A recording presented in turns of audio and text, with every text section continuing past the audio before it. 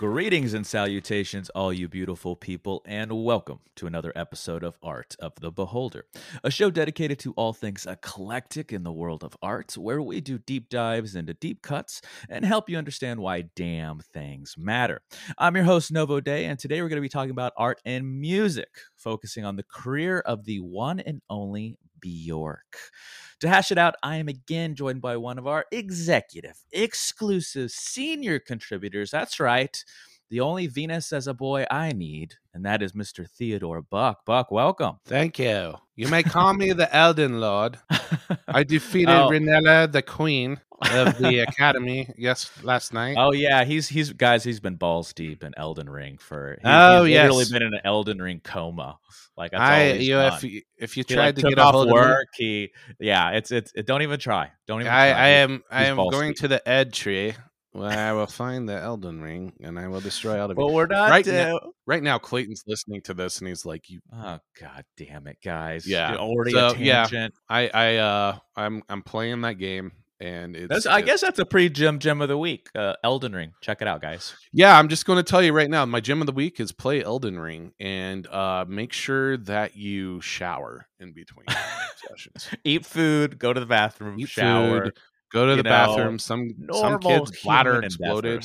Yeah, you don't want that. I mean, you don't want that. But we're not talking about Elden Ring today. We're talking about Bjork. Bjork, the one and only, the woman that changed the landscape of popular music and really the art world forever, not only for women, but for all people, crafting a unique style and a very, very, very unique vocal aesthetic, right? Oh, yeah. And she's part of our long-running list of the one and onlys. No one's been like her before she came along, and I don't think anybody will be like her after. So whoever your person is, be it Prince or a Bowie or whoever your fucking, trailblazer is, she too, this is important, this is her thesis, she too changed the game. Now, before we can discuss, of course, we need a little background. Born on November 21st, 1965, in the city of Reykjavik, Iceland, I probably butchered that, Bjork began her music career at the age of 11. Now, I'm also gonna, I already know I'm gonna also butcher her last name, so I'm just gonna refer to her as Bjork. Yeah, it's a long, it has, just like Bjork has umlauts, it has a lot of accent marks that I don't even know what to do with them. So we're, for the rest of this episode in peace, we're just gonna probably call her Bjork, and she's always gone like that, just like a Madonna or a Beyonce. She's always used her name as a mononym, and that is, I should say this, that is her real first name. It's not like a stage name or anything like that. Now, a little more of the background before we go into the discussion section. Before her solo career, this is important, one of her first big breakthroughs was leading alt rock band the Sugar Cubes. A lot of people forget that. From 1986 to 1992. Whereas in 1993, just one year after they disbanded, she released the very famous debut, which is where our journey begins. Of course, before we hatch it out, a word from our sponsor. This episode is brought to you by Liquid IV. Guys, if you don't know what Liquid IV is, well, buckle up because I'm going to throw you a game changer. Liquid IV is a hydration multiplier that not only tastes great, but is a non-GMO electrolyte drink mix. Powered by cellular transport technology to deliver hydration to the body faster and more efficiently than water can just do alone. One stick contains 3 times the electrolytes of traditional sports drinks with 5 essential vitamins.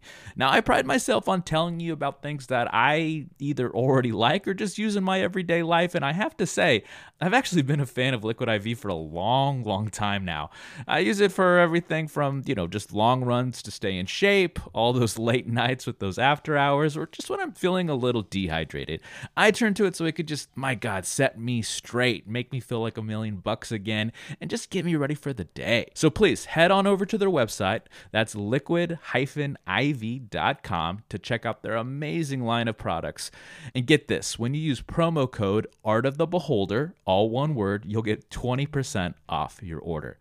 Now, if you need a little direction on where to start, I recommend lemon lime. Guys, you're going to love it, won't be disappointed. So please give it a shot and get more fuel for life's adventures. Now, back to the show. So before we go into the art, this show, I don't give a shit about her personal life. I know there's a lot. She's had a long history of being in the news for things outside of her art. We're not going to talk about that today. Art of the Beholder, we always focus on the art. But before we get into her discography and filmography, we got to talk about her vocal style, I think. I think that's a perfect place to start. Before we start, I am what? going to talk about something outside of her life that this is the first time I found. What was Is the it first the time? swan dress? It's a swan No. dress. Oh, is it really? Really is. Did I guess it right? That is the first time I ever saw Bjork, and I knew who she was. I was a kid. I think it was 95? Yeah. 96, something like that. 95 was post. That was like kind of So maybe it was 96. the peak of her, not the peak of her career, but the peak of her public, career. Yeah, I think it was really maybe like 96. Maybe 96, 97. I can't remember, but that's a little homogenic days. Yeah. Yeah. I was just like watching when you're dress. you're a young lad and young lad. There's nothing else on TV, so your parents have the Grammys on, and you're like, why is that lady wearing a swan? Yeah, so right away, even before you heard her music, she was different. She was. Oh unique. yeah, I knew she was a unique performer, and honestly, for several years, I didn't know who she was besides the Swan Lady. And I think that ties really well into her vocal style and aesthetic, because I was trying to summarize it in a very short way, like a sentence, and here goes. So her vocal style and aesthetic is theatrical. So she not only has incredible range, she definitely does, but she also uses her vocal in a unique way, and she uses what's called vocal gymnastics. So vocal gymnastics are the use of kind of growls and howls and effects with her vocal register that people don't normally use in modern music. Was that like when she goes from like really low to high and like screams stuff like that? Or like like the sound effects you can create with when you vibrate your vocals. Oh yeah, when I was beatbox champion in 2005. Yeah. Oh yeah, guys, you didn't know that. Yeah. Buck is a beatbox champion, and guys, you have to pay extra for that though. I'm not going to put. Usually, I put. You know me, guys. I like to put Buck on the spot, and I like to make him squirm. Patreon. But you have to pay extra for that. Kind of, it's like our version of OnlyFans. So if you want the nudes. If you want only Novo, only Novo of Buck. Hey, wait! Beatbox, it's not the nudes. It's not nudes. It's lewds. Okay, Ooh, you pervs. I like it. So you're not getting any of the goods. But let's do a Novo pullback. So her vocal register, it creates this absolute literally only one in existence. I guarantee if you've never heard Bjork, you've never heard a vocal like this, and you never will again. It's an absolute unique element of her sound. And that leads us to her lyrical choices. She writes her lyrics in how should I put this? It's very robust. It's very cryptic, and let's get to the meat. It's downright weird. It's downright weird. I urge you just to go and read her lyrics, and you won't know what she's talking about. But it's fast. Sometimes she is blunt. I will say that. As doing the homework for this piece, I learned sometimes she's just talking about lovemaking, and she'll be extremely explicit in what she wants to tell you. And sometimes she'll curse because her use of melody, her vocal melodies are always kind of sweeping, like string arrangements. You don't realize that she curses a lot in a lot of her songs, but she'll talk about fucking. Is it like Icelandic cursing? The only time I heard her actually sing in Icelandic was in Glinglow, which is a compilation. Her first album. It wasn't her first album. It was actually, this is considered, I had to look this up, this is considered a compilation album because it's essentially like her being with the Sugar Cubes. Album. It's a jazz album. Yeah, it was really great. And that really starts that, probably our sub thesis underneath the normal thesis is it started this incredible use of dichotomy. Like she would always pair things that didn't always fit together, but she made it work. Like her vocal style and aesthetic is so unique that pairing it with jazz made this weird set of lanes that you have to listen to it in. Like, she's not a traditional jazz singer, she's not like Esperanza Spalding and the other ladies we've talked about. She's Billie Holiday kind of. Yeah, she's in her own lane. So let's dive in. So her discography, and another sub thesis for her main one, her discography, I realized was not only an evolution of her sounds and her craft and what she wanted to bring to us, you know, the vision of her art, but it also the closest thing I could think of, give you guys a metaphor or an analogy, is that it goes through the life phases of the human condition, specifically childhood to adolescence to, you know, teenage angst to adulthood and everything that comes after. And that's why there's this innocence to debut, right? 1993. Standouts, of course, is Venus as a Boy, like I teased Buck about, Human Behavior. And we're seeing her choice of style right out of the gates. She loves in jazz and avant-garde and electronica, and she fuses that. It's all tied together with her very unique vocal. What was one of your favorites? I think Venus as a Boy is the standout on here. When I was listening to the first two albums, the thing I kept thinking was, wow, this is so 90s. It has like a very 90s like electronic sound that it was kind of like I just remember watching movies from around that era that would have similar like The songs Professional. like in the background. Yes, that was the one I was going to say, like The Professional. I'm pretty sure it has Venus as a Boy in it. Yeah. Oh, okay. Because I was going to say that sound. Natalie Portman's first role ever. You know, it kind of weird. It did not age well. It did not age well. That movie did not. It's a weird relationship between a serial an assassin and a child protege. And then they have a weird dad-daughter relationship, but also strange. There's sexual tension. It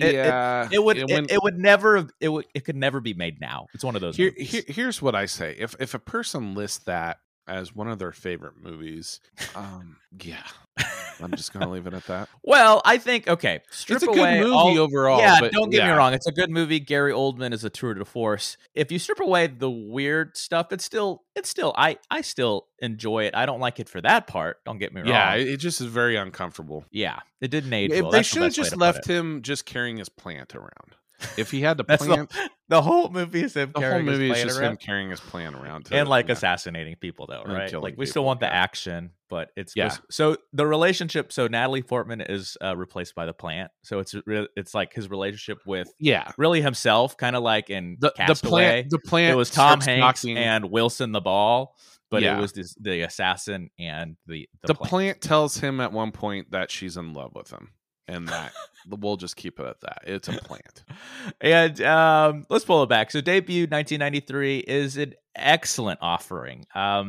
This is really paired. I feel like these are twins, debut and post in 1995, or their spiritual successors. Because between and it's crazy because, you know, we had a show about Tricky not too long ago. I feel like their careers really were in parallel. They really married each other because they had these huge hits out of the gates, right? Mm-hmm. And then because they're very artists at heart, they didn't like the limelight, and they went underground, metaphorically and figuratively, and they continued to make music, but only that was true to their vision. They didn't make it for the masses, you know. And that's why debut and post is unique to me, because it's the most digestible Bjork there is. Hands down. Debut and post? Yeah. I would say post more than probably debut, in my opinion. But I would say that's when post was like when I think she really kind of, you know, was on the scene, rather. Yeah. And I will say this. I have to do a full disclosure. Let's transition to post 1995, her second LP. It is my favorite. It is also where I fell in love with Bjork. And I've listened to Post more than any other of her albums. When did you first listen to this? Were you? I was back in 95. I've been lucky to have a lot of family members that were very musical and artistic, and they brought Post to me at a very young age. I think I was in middle school or high school. Okay. And something about Army of Me really stuck with me. And it's a great opening track. Oh my God, I used to use that opening portion of the track as my cell phone ringer. So when someone called me, it would be like, you know, I'd be like, oh, got a phone call. It's Bjork's Army of Me. That's way cooler than the first like sound I used. What was that? It was R2D2. beep bop boop bop. Yeah, it used to annoy the fuck out of everybody. It was great. And I think using Tricky as a parallel, a mirrored career is fitting because Tricky, they had a relationship at this time, and Tricky produced a lot of this album. Not a lot of people know like that. a friendship or like a relationship. I think both. I think a Oh, friendship and a romantic Okay. relationship. And standouts for me, of course, are Army of Me, I Miss You, and Enjoy. And the whole album is really perfect in a lot of ways. And that leads us to 1997's Homogenic. And right away, so going back to my thesis of childhood and then teenage years, and now we're in that weird period between, you know, teenager and true adulthood. You know, even though you turn 18 and you're legally an adult, you're not a fucking adult. You're a kid. Yeah, you're a kid till you're kind of a kid, even until you're 25, like I would argue later, even late 20s, maybe 30s. And Homogenic is that weird middle part. It's that late teens, 20s, right before true Jesus Christ, I hate doing my taxes adulthood. And this is where we're seeing the dichotomy again. So we're seeing her incredible passion for electronic beats. She loves her beats. She loves her drum machines. There's almost a industrial sound to this one. Maybe a hint. If you're putting me on the spot, really, I don't know.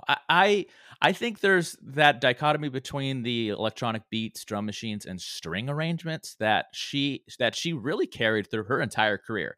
So guys, put a pin in that because we're going to bring that up a lot. Yeah. And Homogenic, a lot of people, now this is a lot of people's favorites. And it was good, but not my favorite. Yeah, it's my second favorite. Ooh, don't tell me what your first favorite is till we get to it. Okay. But we have, it wasn't debut or post, right? No, we haven't got to it yet. Okay, we haven't got to it yet. Now, standouts for me on this one is, Bachelorette. That's my favorite fucking song on this album. Yeah, it's the closest thing. She's ever written to like a Bond theme. Every time I hear it, I've seen music. Wasn't she like slated to do one at one point? I don't know the history there, but I could see that. Just like Tom York, Radiohead was commissioned, but it never made. It never happened. It never happened. They just released it as one of their solo singles. They did. I could see that. Yeah. Have you ever heard that cover they've done of one of them?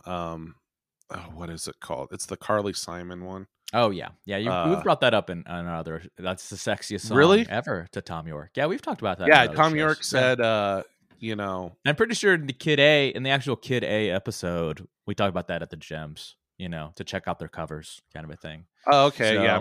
Remember, Buck has dementia, so I have COVID brain. So COVID, yeah. Thank you, everyone. Thanks, COVID. Yeah, I have brain.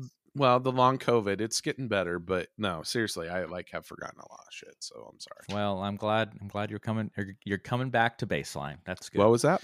I said I'm glad you're getting back to baseline. So that's good. What? What? Huh? What are we talking about today? I thought you were serious for a minute. I was like, "Oh shit!" I really do have. I have long COVID. I'm not full disclosure, we're having some technical difficulties with our equipment this morning. Yeah. By the way, anything sounds off, it's not us; it's the equipment. Yeah. If we sound like we're talking over each other, it's because we can't hear each other sometimes. So that's why if it sounds like we're like yelling at each other a whole bunch or like talking over each other, we just can't hear each other. I think it's part of our banter. It's part of our banter. Yeah. This was also magic. Let's bring it back to Homogenic 1997. This is also this is something to note for all you deep divers out there. This starts a long time collaboration with music producer Mark Bell. Has kind of been with her for the rest of her career, and that leads us in. I was going to focus on the LPs, but I do want to touch on some of the special stuff she put out. So she was in not the live stuff. I was going to actually move on to Selma Songs next. So Selma Songs was made for it's a music soundtrack for the movie Dancer in the Dark, which she also started. And it's kind of its own. Give it a listen. I feel like it really stands apart from her regular LP work. It's good. It's very Bjork, but I'm not going to spend a ton of time on it because I want to go ahead and touch on 2001's Vespertine. And this is where I feel like she's an adult finally, because this album is so intimate. You know, remember when I was talking about the bluntness of her lyrics when she's talking about lovemaking and straight up very graphic shit, boning. Yeah, I mean the whole album is themes of sex and love again, and which is, you know, I feel like every artist has that album, right? It's either a breakup album or it's an album of being in love. I think that's a human condition. Yeah. We all have those in us, you know, those kind of outputs. So yeah, and this is oddly, this is my favorite album of hers, just because of this is it, huh? Yeah. I just think, like you said, it's do tell. Yes, I love the sound of it. Just like the I want to hear why. Dissect. Like you said, there's a sensual kind of sexiness to it already, just because of the themes. But I think with the sound, it's kind of one of those where I think some of her early albums, they were kind of almost all over the place sometimes. Like you could almost say, you could take a couple of her songs from her earlier stuff and be like, it could be on either one of these albums a little bit. This one kind of seems a little bit more complete as a whole too. And that's kind of my opinion on it. Analysis. Yeah. So if you're screaming at it and saying, no, he's wrong. Okay, I'm sorry. Well, that's what the whole show's about. It's our opinions. But they'll still scream at. That's what Twitter's for, is for screaming about nonsense. So they'll scream at us through that. This is the one that I like the most.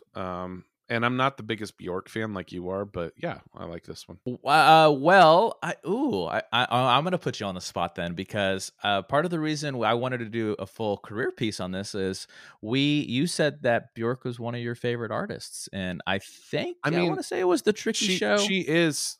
Okay, so I should say she is one of my favorite artists, but she's not like in my top 5 probably. Okay, top 20 then. Top 15. Okay, that's still Jesus. With all the music out in the world, and there is an excessive amount. Oh my God, that's why we do these shows. No, I love categorize these things for you guys, but it is. I'm saying against you. I know how big she is in your realm. Yeah, but I meant compared to but compared to you, I mean she's my top 10. I'm not saying she's not. Yeah.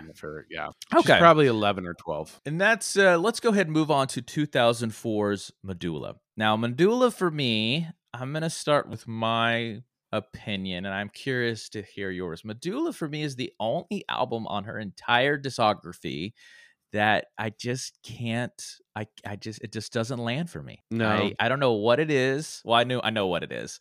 I think it's her experimentation with a complete vocal album. So what I mean by that, guys, if you haven't heard Medulla, the entire album, and I think, well, I would say there's probably some exceptions. What the press release about this is that the entire album is constructed by human vocals. So there's only beatboxing for drums.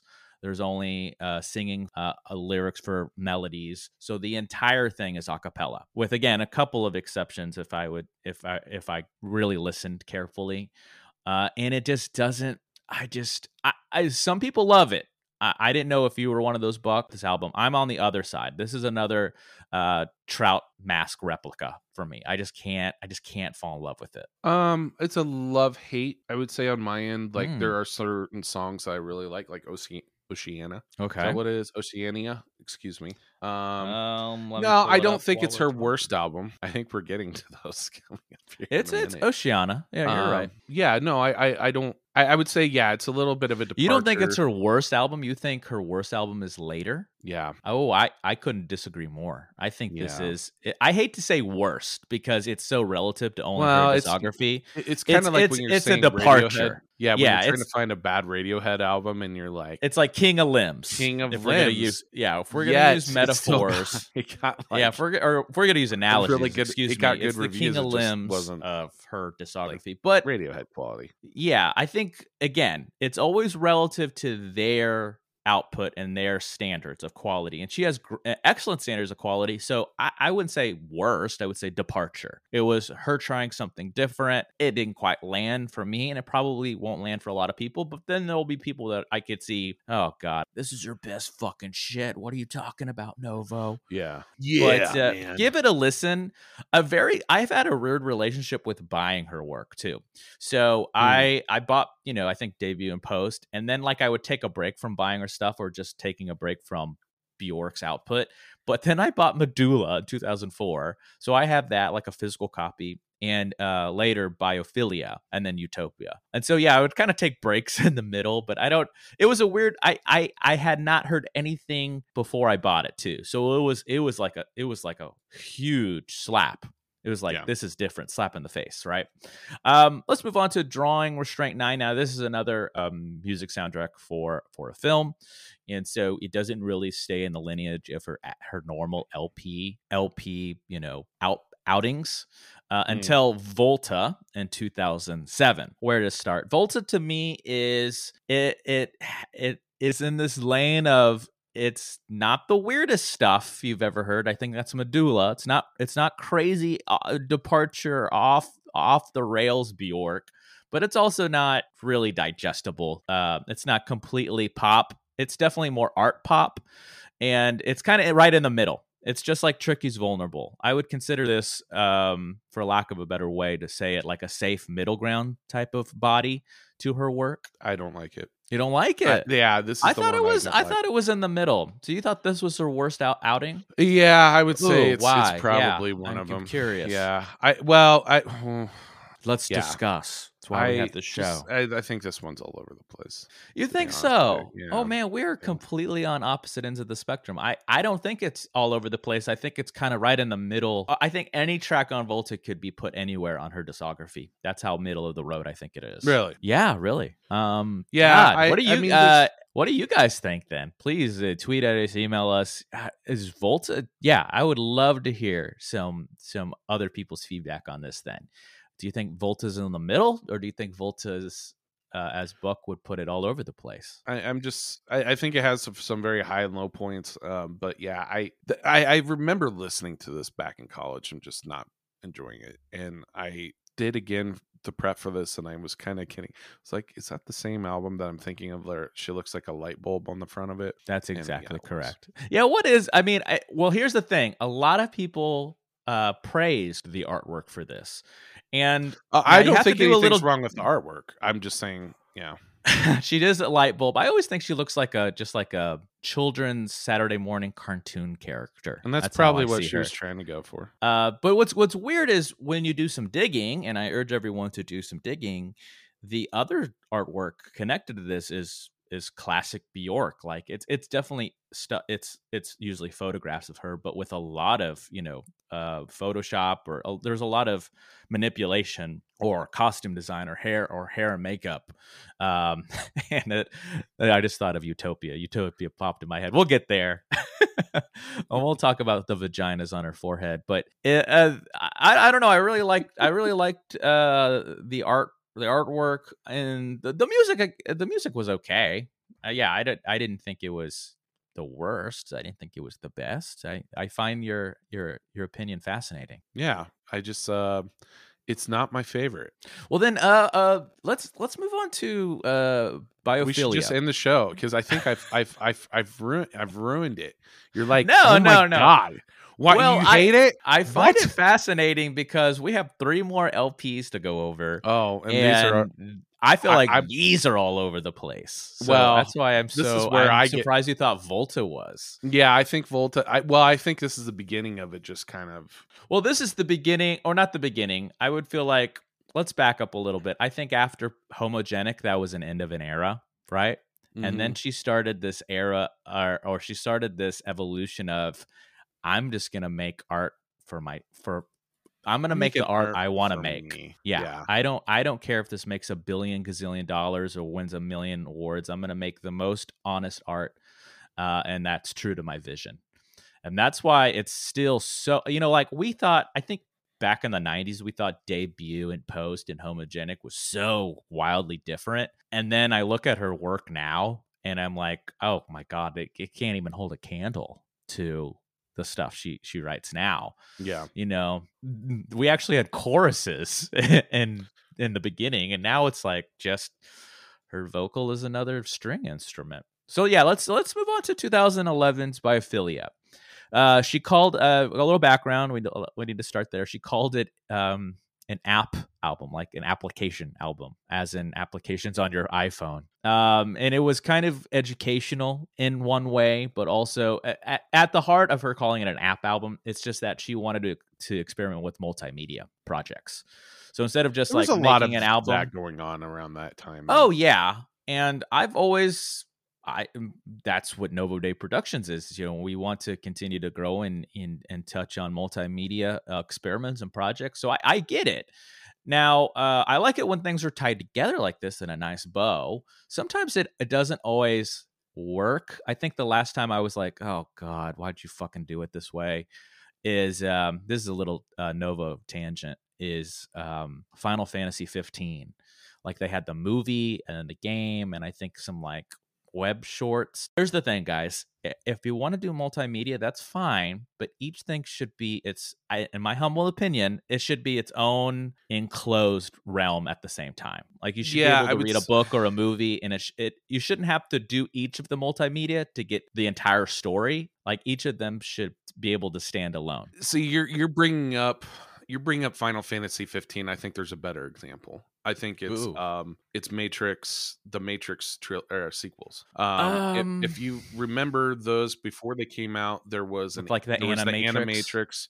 Yeah. There was the game. If you did not play the game, that's right. There was a huge plot point you missed out on, which was really like, was it like Niobe? There was like there was a mission Niobe went on, and if you didn't play the game, you're like, you see the movie and you're like, why is she even exactly here? Yeah, right. You wonder why, and it's because they basically figure out that the machines are drilling down, and you actually are drilling down to Zion, and you actually figure out how they found out about it. In the movie, they're just like, oh my God, here's a diagram of it. Here they're digging down. They're starting to come after us, and you're like, is that how they sound? How the fuck? That's how that one guy sounds, like the one captain. I don't know who his name is because probably. So yeah, you support my argument that like it's okay to have multimedia and them tied together, but each thing should really stand alone. It should stand alone, a beginning, a middle, and an end. This is why medium it is. Yeah, this is why. This is why when LucasArts tried doing this, I actually thought it was brilliant. They tried doing this with a book in video games. Oh, that's a good example of something that really works, because there's so many supplemental multimedia in the Star Wars universe, and there's books and there's TV shows. Well, Shadows of the Empire. Shadows of the Empire was a test of that, because they were getting ready to do the new Star Wars, the prequels, and they were trying to figure out how they could do it multimedia way. So there was a book, there was a video game, Shadows of the Empire, and then there was some other stuff along with it as well. And it was kind of a test. Yeah. They're kind of trying to do that a little bit again now with some of the High Republic. I agree with you 100%. You cannot rely. There's only what you do when you do that is you basically cut out, I would say 90% of the audience when you do that. Right. It's that 10% that you're focused on that really get it. It happens a little bit in other things too. It's like Star Wars is another example where that's happening a little bit, where you had like the Clone Wars cartoon, and that is really starting to come into, especially because Dave Filoni is now the creative director of Lucasfilm, and he's a great brain. He's probably the best brains behind the operation I've seen in a long time, honestly. Well, he is the true heir to Lucas. Lucas was trying to. I'm serious. He's Lucas's protege. Lucas really liked him and was trying to set him up. It's just like in the recent Boba Fett series. There's a couple of characters. If you've never seen the Clone Wars cartoon, you had no idea who these guys were, and like people were losing their shit about. They were like, "Oh my God, he's on live action." So yeah, you got to be careful with it a little bit. My wife, TV Del Rio, was like that. She was losing her shit when she saw the live action people in The Mandalorian. So I can relate to that, because she loved the animated stuff. And then the animated stuff is crossovers, so she was like, "Oh my God." Yeah, I would say, and I know we're in it was Rosario Dawson, right, that played that very famous Ahsoka. Yeah, Ahsoka is probably the last. I thought she did well too. main character that Lucas created. Yeah. No, she did a really good job. Some of the makeup, I think they fixed it though recently, but yeah. No, Dave Filoni. One more point, and then I'm going to pull a bat. So yeah, Dave Filoni, he rescued Star Wars for me. I had no interest in his series. Really brought it back. Okay, that's a perfect way to end that point. Let's do a Novo pullback. So Biophilia, it is another evolution in her sound. I urge everyone to really pay attention to the imagery and the artwork, because remember how I was talking about how we're seeing an evolution of the human condition and life phases with her work, so she's starting to move beyond what a human could be, almost the concepts of evolution into eons of time into the future. And she's becoming what I would call superhuman, not that kind of superhuman, a different kind of superhuman. And she's creating that imagery in her artwork. I find it very fascinating. I will say this, I really liked Biophilia. Yeah, I liked it too. Yeah, I really think of Volta to Biophilia was fine. I really enjoyed her arrangements, her musicality, her use of instruments, and she's always experimenting with non-traditional instrumentation. I really feel like it landed here. And this actually, I don't know if you know this, it became the very first app included in the permanent collection at MoMA in New York City. I feel like I was shocked that they really, what an accolade. Like that's pretty cool. That's gonna be there forever, if it's in the MoMA, it's forever. I love MoMA too. I think I've never been there. Oh man, it's one of my favorite museums. I think maybe in the world. I'm a little biased, but it is that good. Are we not going to talk about Mount Wittenberg? We can. So again, this is a collaboration with Dirty Projectors, and this is. I will say this. I will lead with this before I give you the floor. I think it's everything Medulla should have been. Because it uses vocals. There is other instrumentation, but it's really almost a complete a cappella album, but it really lands. No, I one quick note on it. It just kind of reminded me of Philip Glass's like work in the late 70s, like the whole minimalist, like Einstein on the Beach, like with vocals and doing kind of loops and stuff like that. There was a little bit of an element to that I thought was kind of interesting, but I never thought about it that way, but that's a nice little analogy. It's kind of like a late 70s or I guess mid to late 70s minimalistic kind of experimentation kind of sounding thing. You know how I love Philip Glass, so oh yeah, we do. Well, we got to do a show. Well, so did you like it? I feel like it really landed. Mount Wittenberg Orca? Yeah, no, I thought it was great. Actually, I think it's fantastic. Oh, okay, good. So we agree on that one. Yeah, we agree on that one. I'm actually excited to move on to 2015's Vulnicula, because I feel like either there's going to be no middle ground on this one too. We're either going to be absolutely on the same page or different. I'm going to let I've been taking the floor a lot. I'm going to let you lead.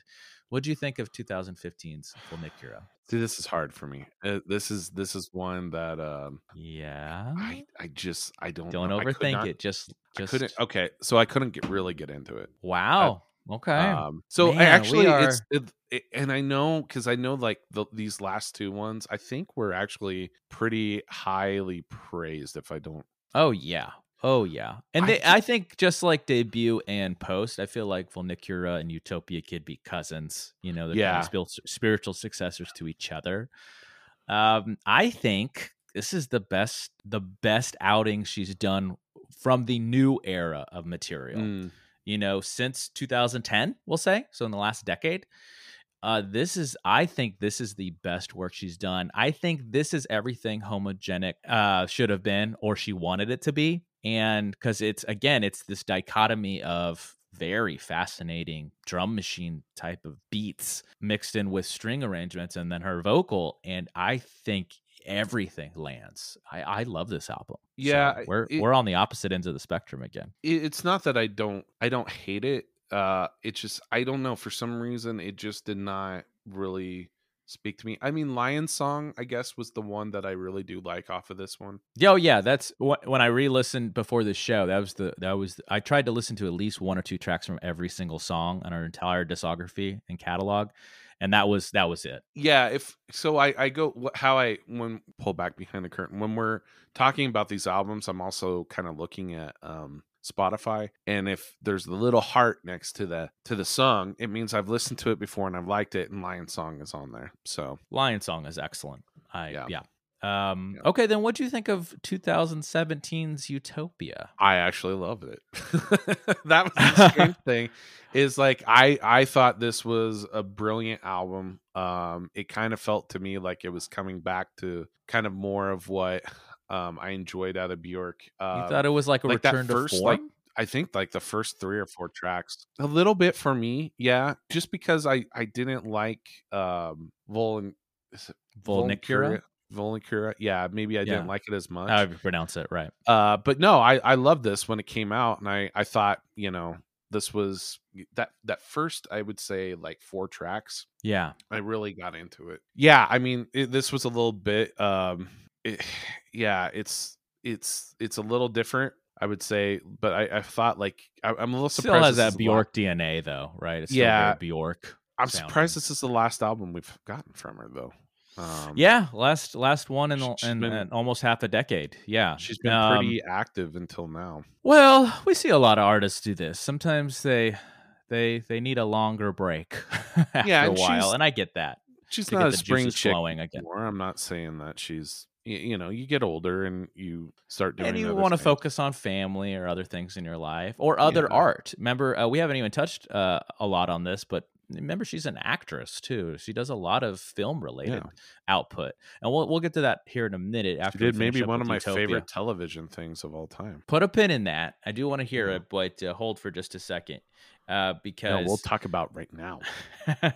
Well, I want to talk about my opinion on Utopia. Yeah, again, 2017 is I didn't feel the way you felt. I think it's still okay. It's okay. Yeah. It's not her worst, or I should stop saying worst. It's not a huge departure. It's I think it's in the middle for me. It's an okay. It's a solid okay. It's a warm bowl of okay, or whatever you like to say. It's a warm bowl of just okay. I didn't think it was as good as Vulnicura. Okay. And a couple of other things we should touch on is she's always had a long history of working with people, other artists, usually producers that are kind of underground, like she used to be. Mm-hmm. Vulnicura was produced by Arca and the Hacks and Cloak. I really like their work. It is not going to be for everyone. I will warn you. That's another pre-gym gym of the week kind of thing. Check out Arca. Check out the Hacks and Cloak. I like the Hacks and Cloak a little more. Arca just finished her Kick series, her quintet, and Utopia was produced just by Arca as well. It's very, you'll hear a lot of Utopia and Arca's work, that kind of stuff. So before we get into the filmography, I do want to touch on the imagery she uses. So a lot of, how should we put it nicely, femininity, the female form. And then the blunt version is she uses a lot of imagery that includes vaginas. There's really nothing wrong with that. I kind of like that she does that, because men have done this for eons, a lot of phallic imagery, and so why can't the ladies use their own imagery as well? So I feel like what I love about our modern, just a quick side note on our modern era with the things like LGBT communities and stuff like that, making gender and perceptions of sexuality so fluid. I love that we can play with that more now than ever, so I welcome it a lot. Yeah, I mean, I don't know her much for the artwork or something like that, but if you look at a lot of her album covers and some of the stuff that she's been known for outside, there's definitely that kind of aesthetic, and I think it's great. I love when people, and I was Oscar Isaac hosted SNL. He said that he was showing his monologue, and I don't really watch these that much, but he said you should really encourage your kids to be weird and let them know that it's okay to do these things, because that's the only way you come up with new ideas and new forms of of art and things like that. And so, or just a you do you. It doesn't necessarily weird as such. I think has negative connotations. Just you do you. Let them be what they want to be. So. Yeah, and the reason I say that is because, like, I grew up in Farmville, and any of these kids or stuff like that, if you did anything or liked even weird music, I grew up in a town of 1,200 people, folks. Okay, that is, yeah. Anyway, but let's pull it back. No, so you gotta encourage this stuff because it's the way humans advance. There's our PSA. We have at least one PSA every episode. The PSA. Let people be themselves. Let people just do what the fuck they want. That's right. Let's pull it back. So the filmography. Let's go quick because I want to hear your favorite thing that she did. Juniper Tree in 1990. Dancer in the Dark is already stated in 2000. Drawing Restraint 9 in 2005. And I think I can explain why we haven't heard a lot of musical outputs. Is because she's going to be in the Northman 2022. So what is your favorite thing, Buck? My favorite thing, I think I've brought up before, but it is the most fascinating, like 3 or 4 minutes of television I've ever seen in my life. You can pick this up on YouTube. It's basically her back in 88, I think, when she was with the Sugar Cubes, basically describing her television. And she opens it up. I don't know if it's plugged in, but if you ever do this, like her literal physical television. Yes, she starts out and says, "Hello, I've been on holiday for Christmas time, and I've been watching lots of television, and I love it. And I just wanted to talk." And she opens the back, and she's like, "Look at these tiny houses, and there's roads, and I think this is an elevator that brings all the electrons up to the sky." And then she talks about how a poet, an Icelandic poet, told her that basically she was getting brainwashed by the TV.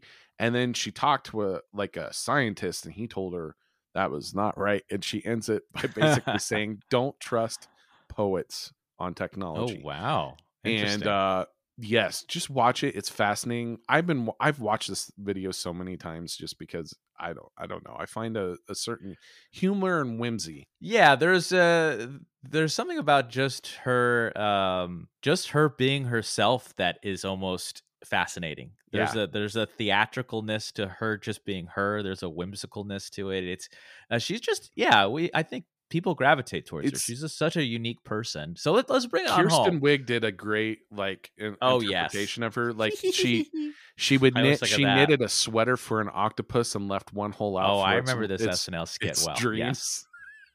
Oh my god! So let's tie a bow on this. Let's bring it on home. Buck, tell the good people why they need to get into Bjork. I think it's if you're into music and artistic creation, expression. I think she's one of those kind of icons, especially in the latter part of the 20th century, and in the early part of the 21st century, of just being kind of just a musical and kind of I would say overall artistic expressionist. So I think she's a big part of that scene, and so that's why I think she's important, is again advancing the culture and art as a whole, especially in the Western world, just overall bringing that kind of new aesthetic and sound, and again kind of making us reevaluate what we think about music as a whole. Absolutely. As I said it in the beginning, a trailblazer, right? So there you have it, trailblazer. Yes. There you have it, folks. Bjork, the career of the one and only from top to bottom. Thank you so much for listening. I want to thank my guest, Buck. But before we go, we got a little extra for you, a little icing on the cake, a little cherry on top with what we call the gem of the week. You don't know what the gem of the week is. It's essentially something we like to talk about here at the end of our shows, but may not always fit into the scheme of the episode. It may be something on our radar in the last day, last week, or even month, but we got to give it to you guys so you guys can dig deeper. I have a few because I wanted to think of something that connected to Bjork, but also something that I'm just into that had no connection. The closest thing I can think of as something that is connected to Bjork's kind of music or kind of aesthetic is lyrically is the band The Mars Volta. It's just insanity if you read the lyrics. They did a cover of one of her songs, but didn't they? I don't know that. I think I'll they have to have. look that up to I put in think the they liner have done. notes of the show. Oh, I Yeah. like that. And then either The Knife. There's two versions of this female vocalist. There's The Knife, which is her and her brother, Yeah. or just her solo outings as Fever Ray. And Fever Ray, I think the last time she put out music, or the last time Bjork put out any music, it was with Fever Ray. Oh my God, it is the most just unique. Oh my God, you just have to listen to it. You'll understand the spiritual connection, and I think you'll really fall in love. And then the thing that's not connected that I just have been, kind of into lately, me and my wife have been watching, I'm late to the party, but we've been watching Euphoria on HBO. It's really good. I still haven't seen it. So yeah, it's really good. Yeah. Well, I got excited and I basically gave away my gym of the week with the Bjork little television thing. Oh, so that was it. That was it. Oh, that counts. Yeah, I feel like that's a gym of the week kind of thing. So that was like my gym because, like I said, it I don't know, it brings me joy. So, anything else? Go check that anything out. else you've been into lately? Man, I've been really busy, but like, I know you've been busy. Yeah. Elden Ring, obviously. That we did do the pre-gym gym of the week on Elden Ring. Oh yeah, you've been in your self-induced coma. Yeah, since Breath of the Wild. Yeah. I haven't gotten to a game like that in a long, long time. Probably, since Breath of the Wild. So I'm still nervous. We talked about this at our pre-show. I'm still nervous about getting into Elden Ring just because I don't like punishingly hard games like Dark Souls and stuff like that. I want the progression and difficulty to be graded together. But we'll see. Maybe when it's cheaper. Do you just want to throw your controller across the room, like? I rage quit. I don't quit. I rage at the TV. The last time I did that, I was when I played Deathloop. I bought Deathloop and I thought I was really gonna like it. Not so much. I did rage quit or just rage at the TV a lot with Deathloop. Yeah. All right. Well, there you have it, folks. You can, of course, if you like that, you can of course check out some of our stuff at _Novo_Day and Days DE. And at Novo Day Media. You can, of course, check out our products at novodayproductions.com. There you'll find things like the Entropy Sessions, Post-Meridium Adulteration, Cancel Culture Lotto. We got a lot of things in the oven. Don't forget to like and subscribe and follow and hit that notification bell, rate and review. And if you'd like to sponsor our little love child here, you can reach out to us at novodaymedia@gmail.com. And until next time, guys, be good to each other. And as always, good luck and Godspeed. We love you. Art of the Beholder is brought to you by Novo Day Productions. Created and hosted by Novo Day and the Novo Day Collective. Facebook.com/Novo Day Media, at Novo Day Media on Twitter and Instagram. Music by A Company. Facebook.com/ACOMusic123. ACO on Spotify. Logo design by Tom Justice, JESTUS, of thejusticecompany.com. And executively produced by Clayton Anderson. All rights reserved. Slava Ukraini.